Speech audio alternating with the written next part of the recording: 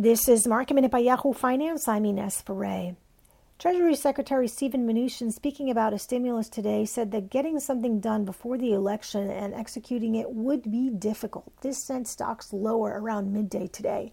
Netflix says it will stop offering free trials in the U.S. The 30-day free trials is a move that has been in the works for a while to suspend those, with Mexico the first country to lose the free trial.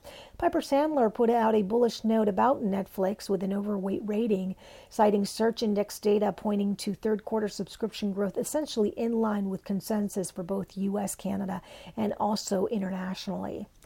Travel stocks today were more stabilized after yesterday seeing a dip. Delta came out with its quarterly results yesterday.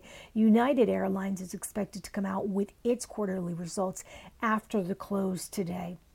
NEO is up more than 15% today after JP Morgan increased its price target on the stock to $40, with analyst Nick Lay admitting that we missed the stock's major rally year to date. Year to date, the stock is up more than 500%.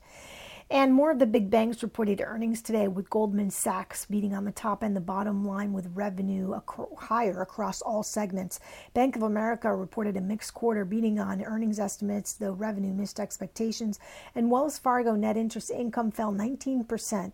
That was below what the street had been expecting. For more market minute news, head to yahoofinance.com.